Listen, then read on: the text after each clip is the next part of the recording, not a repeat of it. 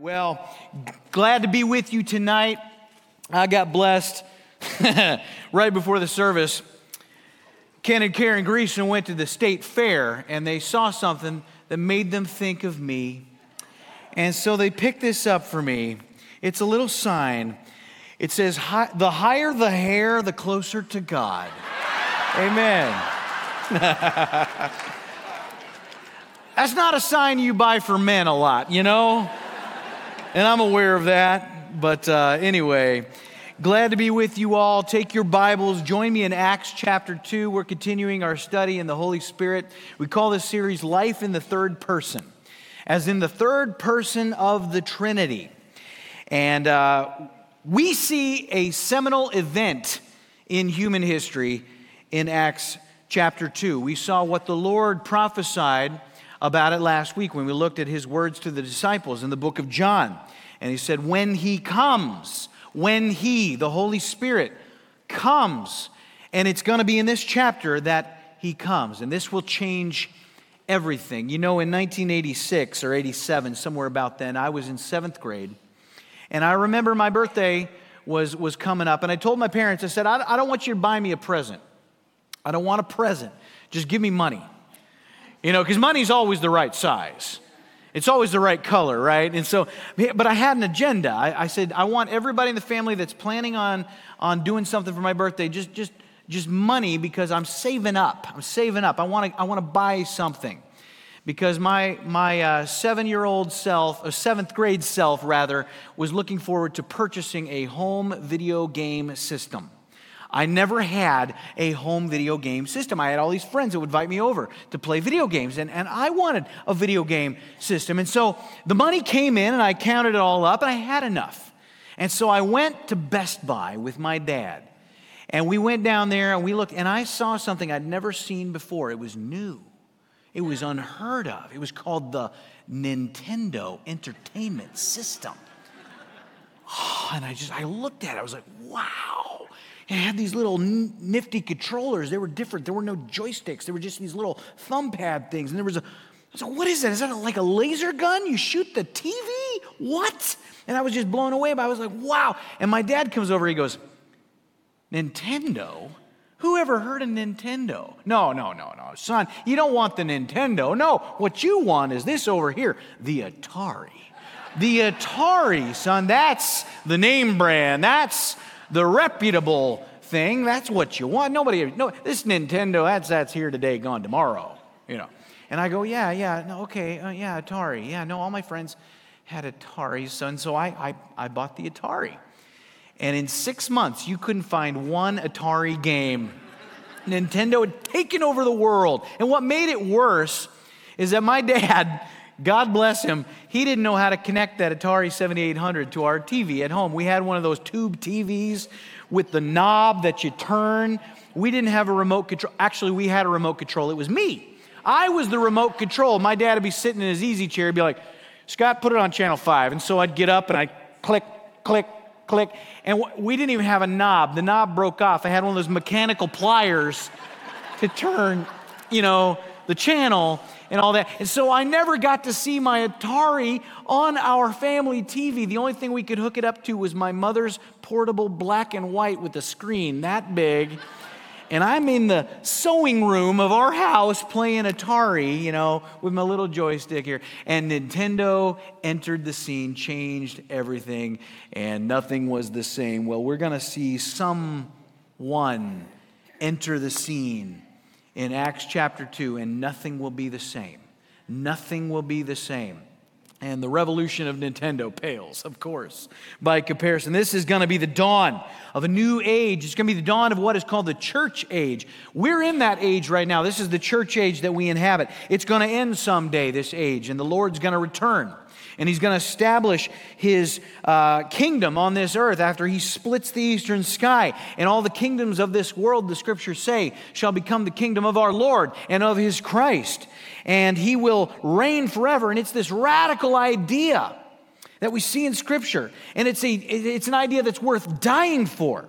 And it's something that has never been known prior, that the God of creation who has prophesied this event, that his son, having died on a cross, having risen from the grave, is going to kick off an age of repentance, and it's going to culminate in his glorious appearing. It's going to bring history to this omega point, and it's a notion far beyond any political or philosophical position that God becomes a man who becomes sin for you and I, who becomes a sacrifice, who becomes victorious through the cross and victorious over the grave, and he will become a savior, and he will come again and become a king for you and I. And that all begins right here in Acts chapter 2, that whole age where we anticipate the coming of our Lord and of his Christ. And we're going to look now at Acts 2. In verse 1, it says this. It says, when the day of Pentecost arrived. It's only 9 in the morning on this day. We're going to hear Peter later say it's only the 3rd hour of the day. They think that these guys are drunk, and they go, we're not drunk as you suppose. It's only the 3rd hour of the day. That means it's 9 in the morning. And it's the Feast of Pentecost. I told you last week, that's in the Hebrew called Shavuot. And I told you that it commemorated the giving of the law, that the very first Shavuot, the first Pentecost, was the occasion of Moses coming down from Sinai with those stone tablets, the 10 Commandments. And I showed you the contrast between that first Pentecost and this Pentecost. Because on the first Pentecost, when the law was given, he comes down to find all these people in idolatry. And the anger of the Lord comes through him, and he commands the death to those who had worshiped the idols, and 3,000 lost their lives. And what's going to happen at the end of this day after these events unfold? There's going to be 3,000 born again to new life and baptized. And what a contrast of the two covenants. Death, the ministry of death and the law, but the ministry of life, of the Spirit that's going to come. But Pentecost does not just commemorate the giving of the law. It's also going to celebrate the harvest. According to Jewish tradition, it's a celebration of the harvest. And there are Jewish feasts that really speak to the things of Christ. There are 3 in succession that we're going to highlight. We're not going to talk about all the feasts. That would be a cool study. But there are 3 in particular here. What happens 50 days prior to Pentecost is the Feast of Passover. And on the screen here, Passover, we see that a lamb will die. Passover is in commemoration of the Jews in Egypt as God was about to deliver them. He sends that final horrific plague. The death angel would strike every firstborn male dead. And God had Moses command the people, take a pure lamb, a spotless lamb, shed its blood, take that blood, put it above the door and on the doorpost and the lintel, and by that sign of the blood of the lamb, I will pass over you. My wrath will pass over you. Well, who was it that would die on a Passover weekend? It would be the Lamb of God, Jesus Christ, who takes away the sin of the world, right? And then following the Feast of Passover, you got the Feast of First Fruits on the screen here. And what that commemorates is the first of the harvest. When there's a first sheaf of grain, and the Jewish high priest would take that and he'd raise it up and he'd wave that before God. And the idea is with that first sheaf cut down, now the rest of the harvest is sanctified and made acceptable. Well, who is it that was raised from the dead on the Feast of First Fruits? It was Jesus Christ. And that's why Paul says in 1 Corinthians 15:20, but in fact Christ has been raised from the dead, the first fruits of those who have fallen asleep. For as by a man came death, by a man has come also the resurrection from the dead. And now you've got Pentecost. And Pentecost has come, and the harvest will begin, and they're celebrating the harvest. And what is going to be born on this particular Pentecost? This is the dawn of the church age. And it will be the church that will bring about the harvest of souls. That's why we're here, folks. We are to see to it that there is a soul harvest, that souls will come to faith in Jesus Christ. And so all of this is commemorated or indicated, pictured by these Jewish feasts.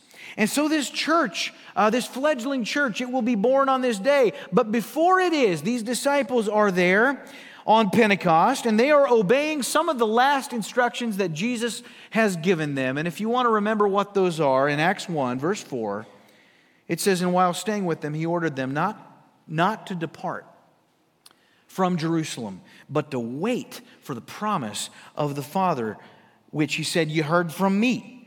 For John baptized with water, but you will be baptized with the Holy Spirit not many days from now. And so in your notes, the Spirit's coming was promised, yet mysterious.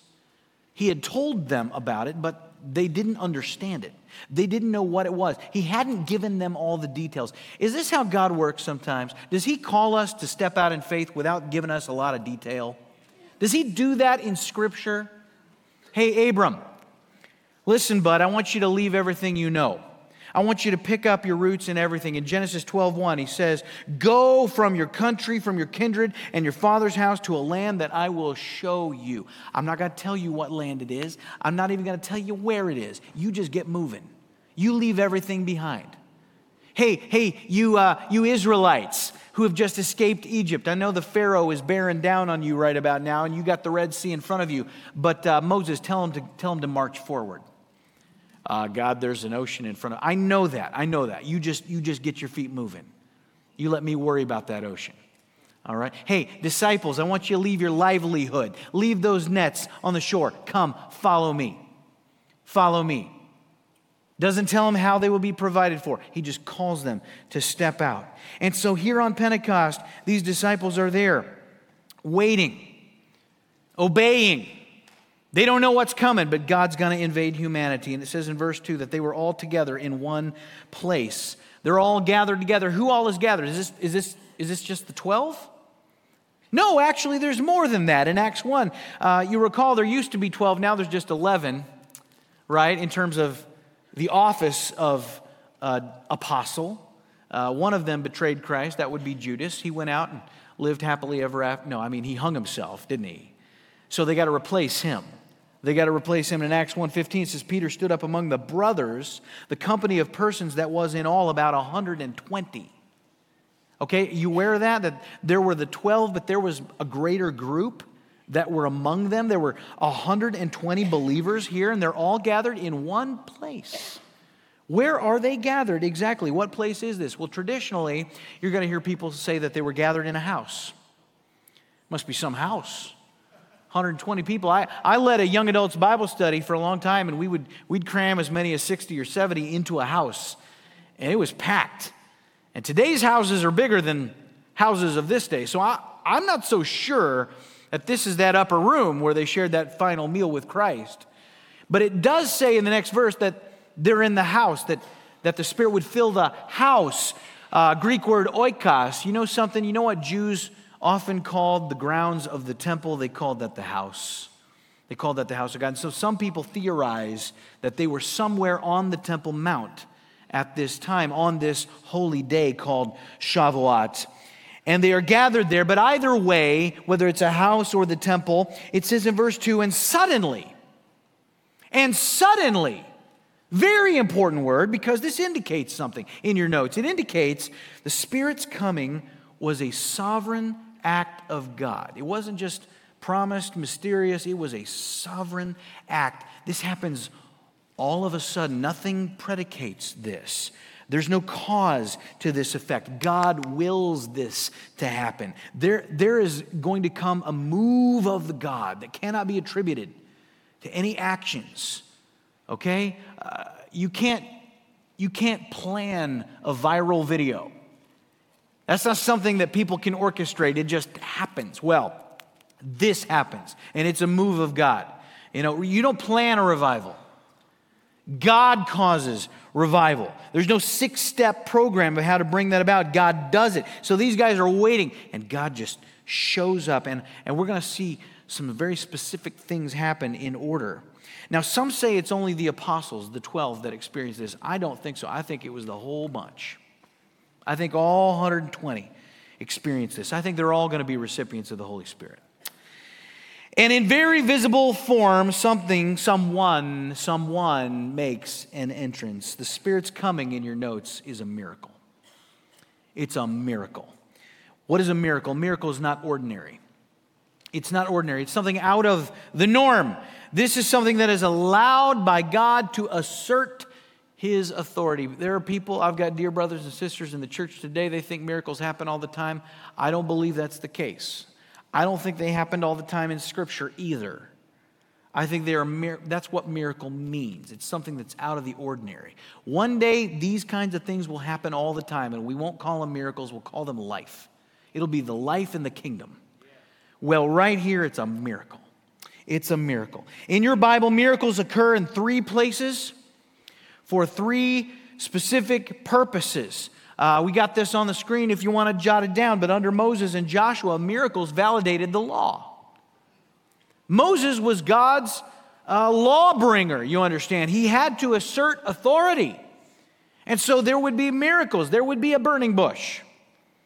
There would be the hand of God writing the 10 Commandments, you understand. The only part of your Bible that is written by the hand of God, literally, 10 Commandments, on those stone tablets. You're going to see Moses perform miracles throughout that wilderness wandering. He's going to strike that rock and water will come forth. There's going to be all kinds of things that will take place. It's all to assert and validate the law. And then, under Elijah and Elisha, miracles validated the prophets, because as they're wandering, people are they're going to wander from the law. What is God going to do to bring them back?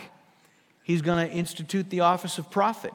He's going to instruct the people, listen to my prophets, obey them, look toward the message that they have, and understand the coming of the Messiah. And so there would be a message of repentance and of obedience and of judgment for disobedience. And they would speak of the ultimate hope of the Messiah. They would prophesy about that. And so miracles would be conducted by the likes of Elijah and Elisha and so on. And then in your notes, under Christ and the 12 miracles validated the Messiah himself and his apostles.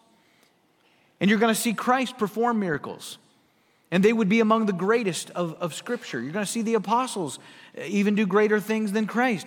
And so these miracles are the greatest. So you got law, you got the prophets, you've got Christ. When Jesus is transfigured on that mount in front of Peter and company, there are 2 Old Testament figures that accompany him. You got Moses, you got Elijah. And so right there in a row, you've got the law, you've got the prophets, and you've got Christ.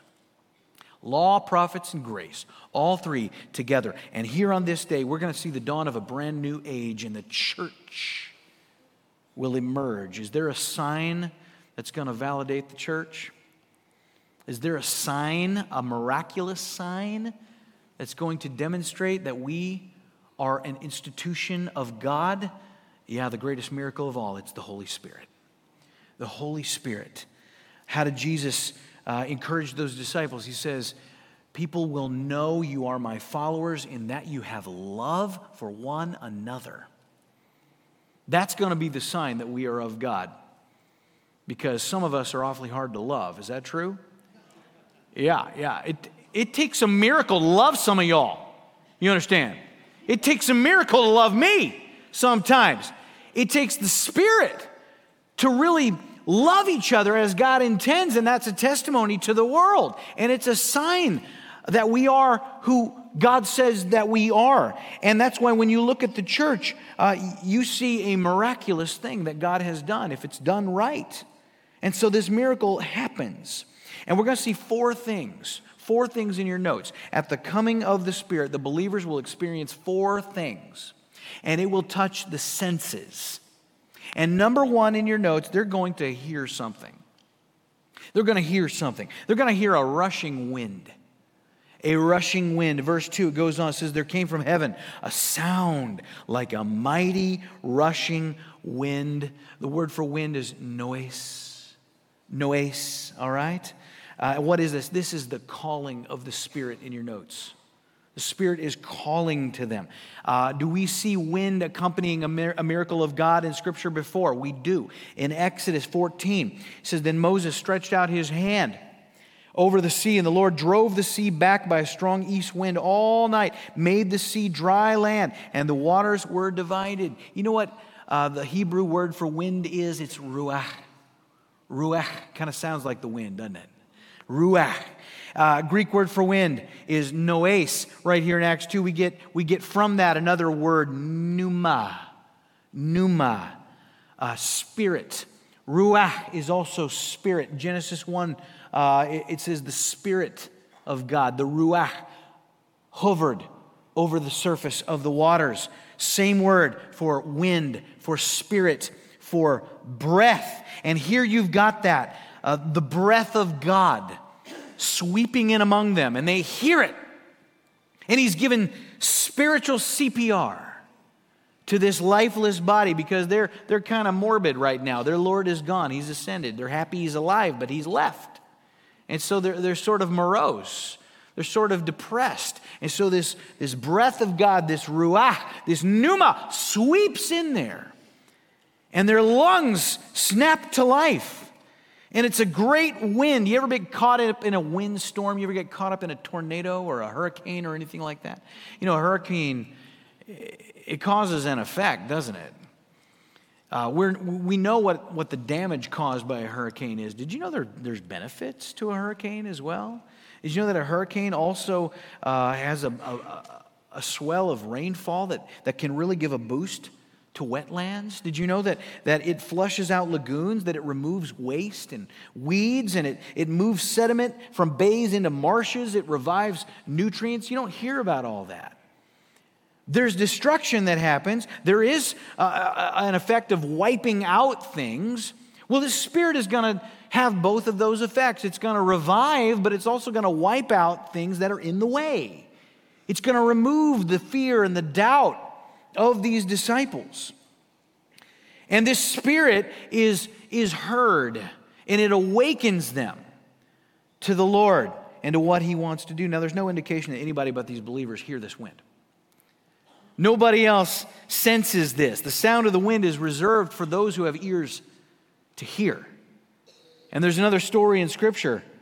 The first miracle that Jesus performed was at a place called Cana, and He turns the water into wine. You recall, He comes to this wedding. His mother is there, and she's kind of working behind the scenes, and she comes to Him. There's a problem. She says they've run out of wine. And He says this interesting phrase. He says, "Woman, what does that have to do with me?" Now, men, I would urge you never to use that phrase, or you're going to be in need of revival, all right? But Christ, it was meant as a expression of respect, but they turn to those serpents. She says, "Do whatever He tells you to do." And so He gives them instructions, and they follow His instructions. And they then bring this newly created wine. They bring it to the master of the feast. And it says that the master of the feast in John 2:9, he tasted the water now become wine. He did not know where it came from. But somebody knew. It says the servants who had drawn the water knew. They knew what had transpired. Not everybody had knowledge of it. These believers in Acts 2, they know what nobody else knows. You know what, Christian? You know something not everybody knows. You hold a truth inside that the world does not know. You remember when you were coming up in school and you were studying ancient civilizations, and you studied the Persians and you studied the Greeks, you studied the Romans, and then you studied the incarnation of God in the form of Jesus Christ, and you studied His death on the cross, and you studied His resurrection. Remember that? No? You remember that? Yeah, and then you remember you studied about how the Spirit came and we're now in the age of grace. Remember how they taught you all that? No? No, they didn't teach you any of that, did they? How come? Because they don't know what we know. They don't know what we know. Some things are spiritually understood. In fact, if you ever raised your hand in class and you said, "Can I have permission to share the biblical meta-narrative of history?" you'd have been sent to the principal's office. If you're a professor at a secular college and you give a scintilla of this content in your classroom, you're going to face suspension because only the saints have this understanding. And so they know something, they perceive something, and it says that it filled the entire house where they were sitting.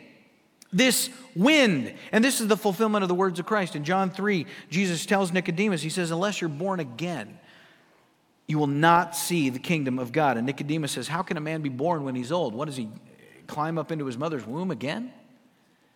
And Jesus says, "No, you don't understand." In John 3, He says, "Truly, truly, I say to you, unless one is born of water and of the Spirit, he cannot enter the kingdom of God. That which is born of the flesh is flesh, and that which is born of the Spirit is spirit. Do not marvel that I said to you, you must be born again." You don't need another birth. You need a different birth. Nick, all right? And He says, the wind blows where it wishes, the wind. And you hear its sound, but you do not know where it comes from or where it goes. So it is with everyone who is born of the Spirit.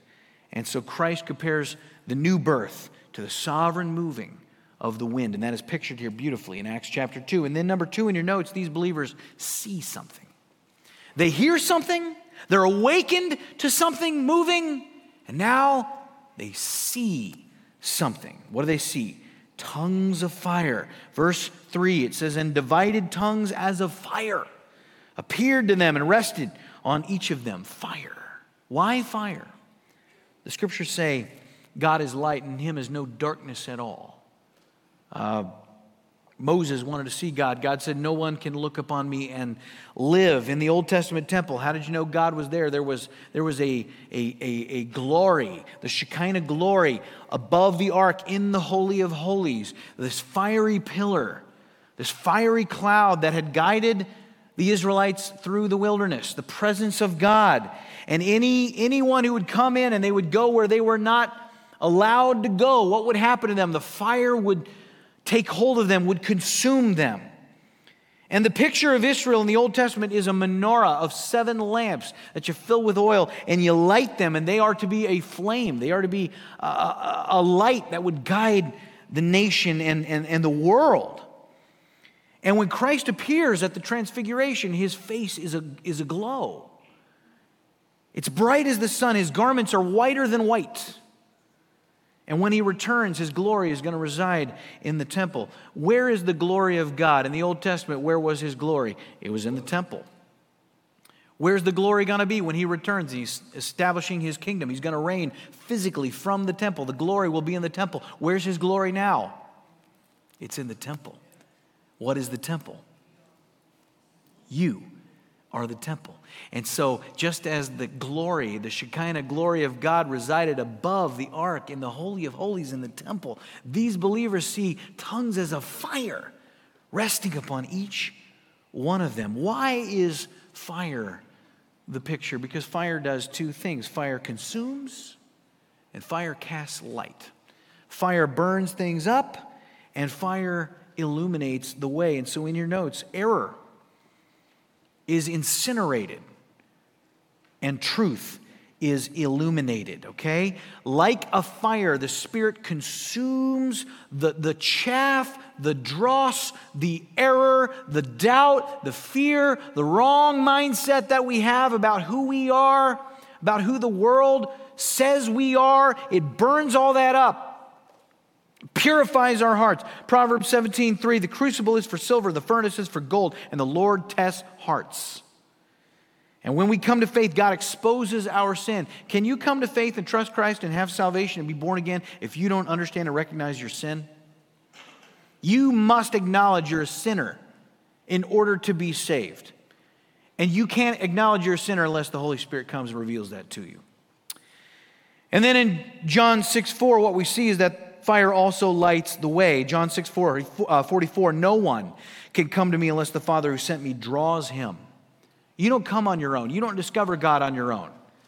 Your heart is illuminated. The Spirit draws you. The Spirit turns on the lights for you so that you are awakened to not only your need, but the person of Jesus Christ, you see.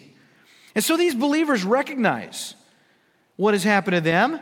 And in a sense, they understand the glory has come to rest on them. And there are others that don't have this. They alone have this at first.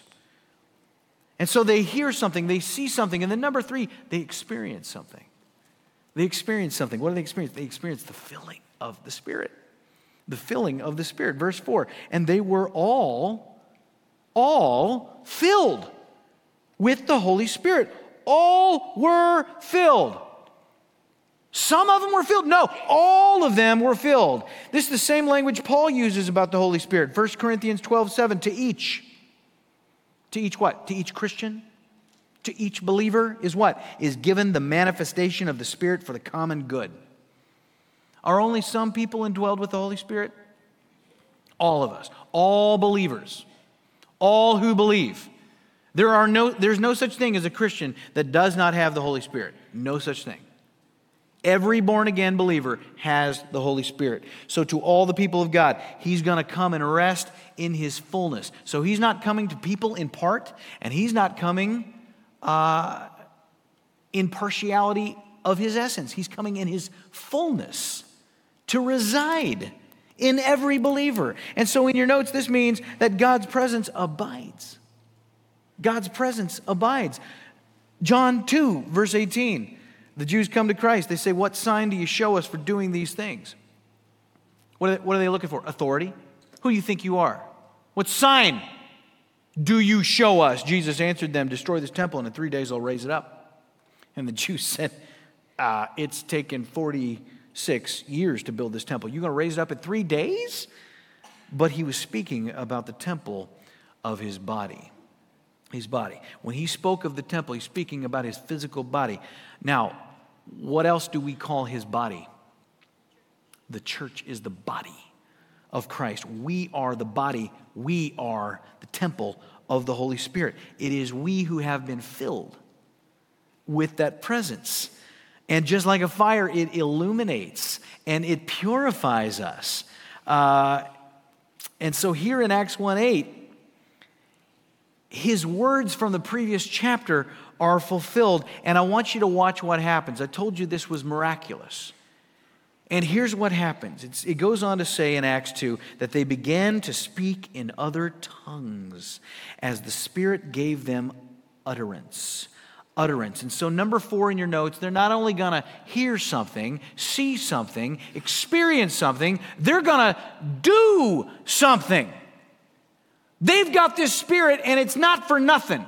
It's not just so they can have a moment, have an encounter, have an experience. No, they're going to do something.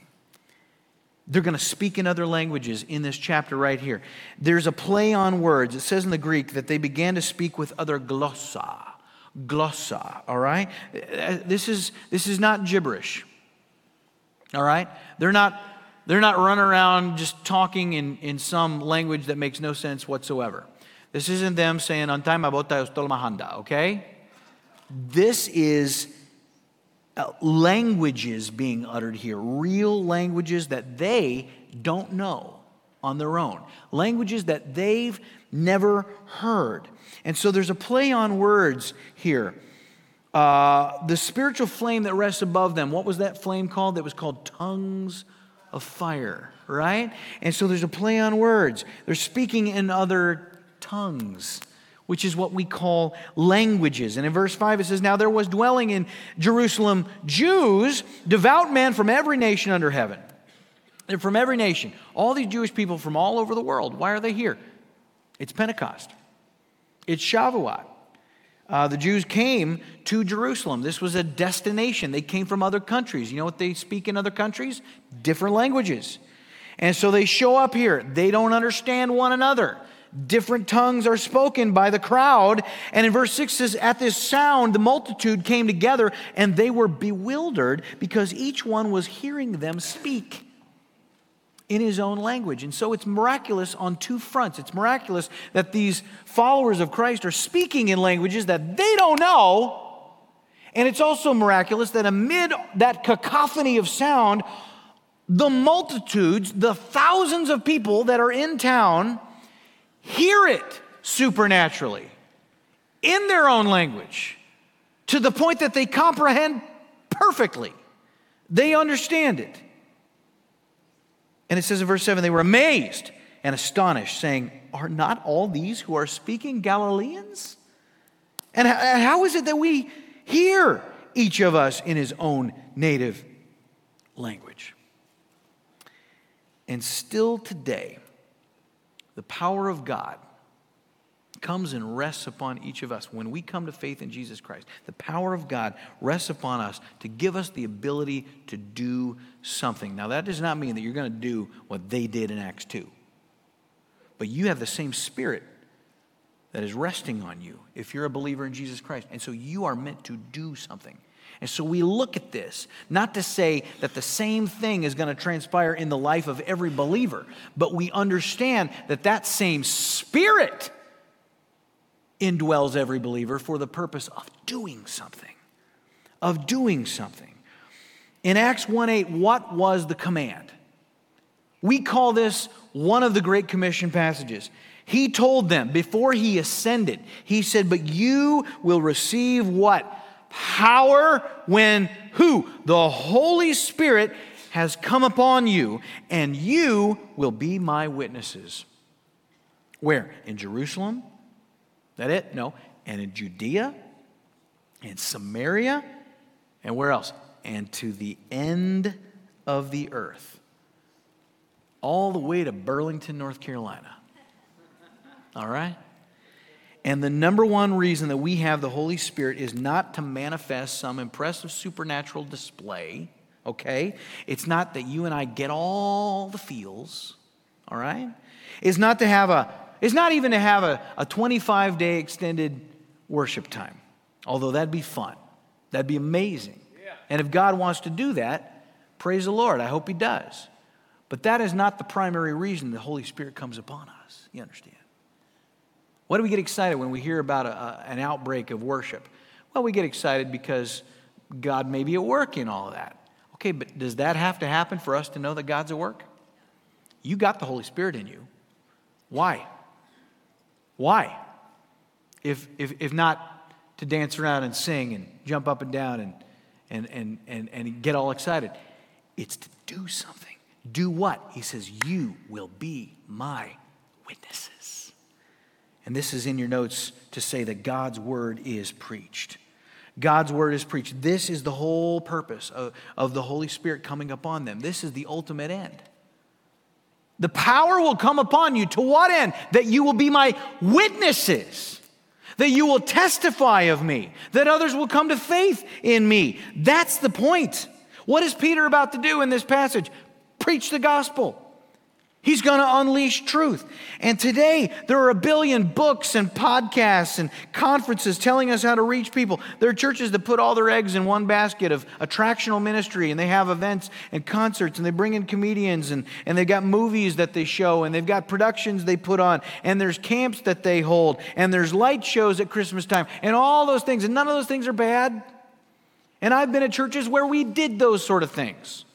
And this church has probably done those sorts of things. And they're fun, and they're good, and good things can come of them.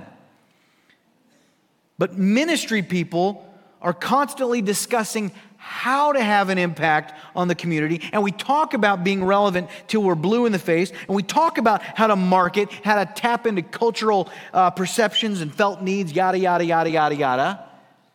And what are we missing? The understanding that the truth of God's word is always, always relevant. It's always relevant. The gospel is transcendent. And what matters is not so much how attractive we are, not how relatable we are, not how appealing we are. It's how Spirit-filled we are. We must be filled with His Spirit. Why? Because that's where the power is. And what the Spirit did for you when you came by faith now works through you as you open your mouth and you let that power protrude and you bring others to faith. And when the truth is preached, it's the Spirit that reaches out, that grabs people. It grabs people. Like that fire burns up error. That's what happens. You preach truth. You know, you might go to somebody, let's just say you go to somebody and you say, are you going to go to heaven when you die? And they say, yeah, I think so. And you say, why? And they say, well, because I'm a good person. You know, I keep the 10 Commandments. And you say, that's not enough. That's not how you go to heaven. That's not what the Scripture says. You know, the righteous shall live by faith. No one is justified by the law. The righteous live by faith. And you speak that. What happens ideally when you speak that truth? The fire burns up that misperception. And then you continue and you explain the gospel. And then the Spirit, Lord willing, draws them and the lights turn on. So that fire burns away misunderstanding and it illuminates understanding. And they come. And that's why here in Acts 2 you see tongues of fire speaking the deeds of God in other languages, is so that we understand the concept of what the Spirit does. He incinerates error and He illuminates and He clarifies the truth of the gospel. And in verse 9, it says, Parthians and Medes and Elamites and residents of Mesopotamia and Judea and Cappadocia and Pontus and Asia, Phrygia and Pamphylia and Egypt and parts of Libya belonging to Cyrene, and visitors from Rome, both Jews and proselytes, Cretans and Arabians, we hear them telling in our own tongues the mighty works of God. The mighty works of God. You know what is meant by that phrase, the mighty works of God? It means this is not some crafted message that is tailored to each individual person. This is the truth of God's word, and not even limited to the gospel. It's the totality of the works of God. By the works, remember who these people are. They're Jews. They might be from other countries, but they're Jews. And so when they say they're telling us about the works of God in our own tongue, what are they doing? They're laying the groundwork to explain who Jesus is. They're telling of all the mighty works of God. They're going, I think there's a little biblical exposition happening here in Acts chapter 2. They're talking about how God moved from Genesis to Malachi, and then Peter's going to come in and drop the hammer and bring Jesus in. And he's going to explain how all of that pointed to Christ.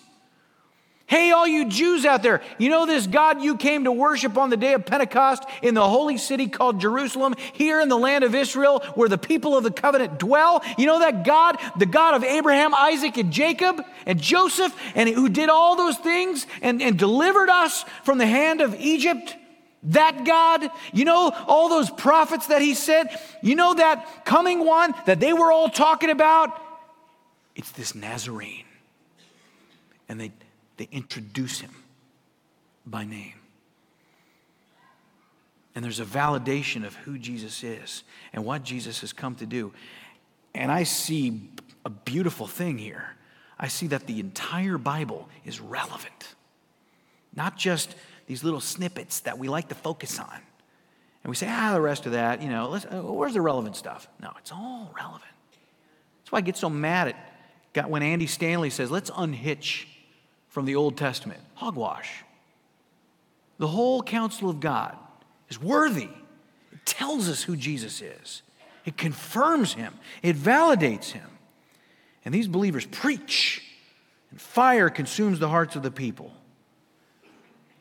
And it would be real easy to read this and look at the supernatural and focus on the supernatural. Let me give you a word of caution here. Refrain from making a doctrinal point from an historical account. Anything we do as Christians, as a matter of practice, it needs to line up with Christ and the epistles. Jesus, the words of Christ, that's our foundation. The words of Paul, of Peter, all those letter writers in your New Testament, that's your manual. That's your theology. That's your doctrine, okay? When we read a narrative, we don't use a narrative, a historical narrative, to just make a list of all the doctrinal things that we believe and practice, okay? That's why you don't look at the actions of David and emulate everything that David ever did, all right? And so in your notes, a word of caution, don't assume the specifics of a narrative are normative. Don't assume the specifics of a narrative are normative. I am not a cessationist. I am not someone who says all miracles have ceased. I am not someone who says tongues have ceased. Not at all. But some of my charismatic friends look at this and they assume that today one can be a Christian, be born again, and then later on receive the Holy Spirit. And somehow they get that from this passage. Let me ask you, are there varsity and JV Christians? No. Are all Christians the recipient of the Holy Spirit? Yes. You can't be born again if you haven't received the Holy Spirit. And when you receive the Holy Spirit, you are baptized in the Holy Spirit. Don't look at Acts and try to draw your doctrine about the Holy Spirit all from the narrative. You take the truth that's there and you read it through the lens of the words of Christ and the words of Paul and company. And you understand the teaching biblically about the Spirit of God. Are all believers baptized in the Spirit? To a person, yes. 1 Corinthians 12:13, for in one Spirit we were all baptized into one body. Jews or Greeks, slaves or free, and all. All means all, and that's all means. all were made to drink of one Spirit. Is that clear enough? Is that clear enough? Romans 8:9, you who, however, are not in the flesh, but in the Spirit. You're in the Spirit. If, in fact, the Spirit of God dwells in you. Anyone who does not have the Spirit of Christ does not belong to him. There's no such thing as a Christian that doesn't have the Spirit. You don't have the Spirit, you don't belong to Christ. That's what Paul says right here. There's no event in Scripture where someone goes from being a mere Christian to being a Christian that receives the Holy Spirit. These were not called Christians at the beginning of Acts 2. They were the followers of Christ. They were not the church yet. The church was born. Christianity, in the sense of the people of the church, that was born at the advent of the Holy Spirit in an indwelling sense. Not like the Old Testament when he would come upon people in temporary ways for specific purposes. This is a permanent indwelling in Acts chapter 2. It was in the late 1800s, a man named John Wesley. John Wesley, God bless him, he was a fine man. He taught what I would consider to be an errant view. Okay? I have a lot of respect for John Wesley, but he believed that one could be saved and then later on experience this entire sanctification where you never sinned. He did. By the way, does anybody here never sin? Anybody here devoid of sin at all times? Anybody? If you raise your hand, you just sinned. Because you just lied. And Wesley's idea was later developed into the holiness movement, where they believed in an event after you became a Christian, where this entire holiness was supposedly achieved through this, what was called the second baptism. I had a brother ask me one time if I'd experienced the second baptism. I said, I haven't gotten over the first one yet. All right? There is no second baptism, okay? That has become what's been termed Pentecostalism, which is a great name for an errant view. But it's called this because it was supposedly marked by this supernatural event of healing and speaking in tongues. And so those believers in the 20th century that adopted that, they thought that the healing and speaking in tongues was a sign of the second baptism. And then as the years went on, they added to the list of healing and speaking in tongues, driving a Lexus and having 7% body fat. And I'm way off on that. So it kind of got weird. But everybody in Acts 2 is a recipient of the Holy Spirit. And I'll want you to notice that as Peter begins to preach, the Lord has prepared those people because their ears have been opened. And he unleashes the truth, and he quotes from the Old Testament, and he leads them to Christ. And if you follow that sermon to the end of that chapter, you see what happens, that about 3,000 come to saving faith, are born again, and are baptized. And if they were on those southern steps, and I've stood on those southern steps of the Temple Mount, you can look out, and you look down there, and Frank, what's down there at the bottom of those steps? Well, a cemetery, what else you got? You got some mikvahs down there, my friend. You got some ceremonial baths because you couldn't enter the temple grounds unless you'd been ceremonially cleansed. And it's a perfect spot for a baptism. And 3,000 would come to faith. They would be baptized, born again to new life. And as we sum all this up, here's what we wrap up with in your notes, is that the Holy Spirit, what we take away from Acts 2, is that the Holy Spirit is a mighty wind that awakens us. Have you been awakened by the presence of God? Did he make himself known to you? Was your attention drawn to him? And then the Holy Spirit is a flame that burns away error and lights up truth. Did the Holy Spirit make you acknowledge your sin? Did he bring you to an understanding of who Jesus is? Yes. The Holy Spirit, in your notes, is a divine presence that inhabits us. Does the Holy Spirit live in you? When you invited Christ to be Lord of your life, did he come and take up residence in your heart? If you're born again, he did. And then finally, the Holy Spirit is a strength that empowers us to witness. And folks, I want to submit to you that if you're truly born again, you're going to share the hope that is in you. You're going to share the hope that is in you. You say, well, I'm not Peter. Folks, Peter wasn't Peter until he had the Holy Spirit. We're nothing on our own. That's the whole point of the indwelling of the Spirit of God, is that you open your mouth and the Spirit speaks and others come and they experience everything that you did to become brand new. Would you bow with me? Heavenly Father, I pray your blessing upon everyone in this room. Lord, may the believers here, may they be filled with your Spirit. We know that you indwell them. May you fill them, God. May you have total control over every fiber of their being. May they be bold. May they be empowered by you, by your Spirit, God, to proclaim the truth, the hope that is in them, that the world might know, that the world might be changed. And we pray this blessing upon everyone here tonight. In Jesus' name, amen. Amen.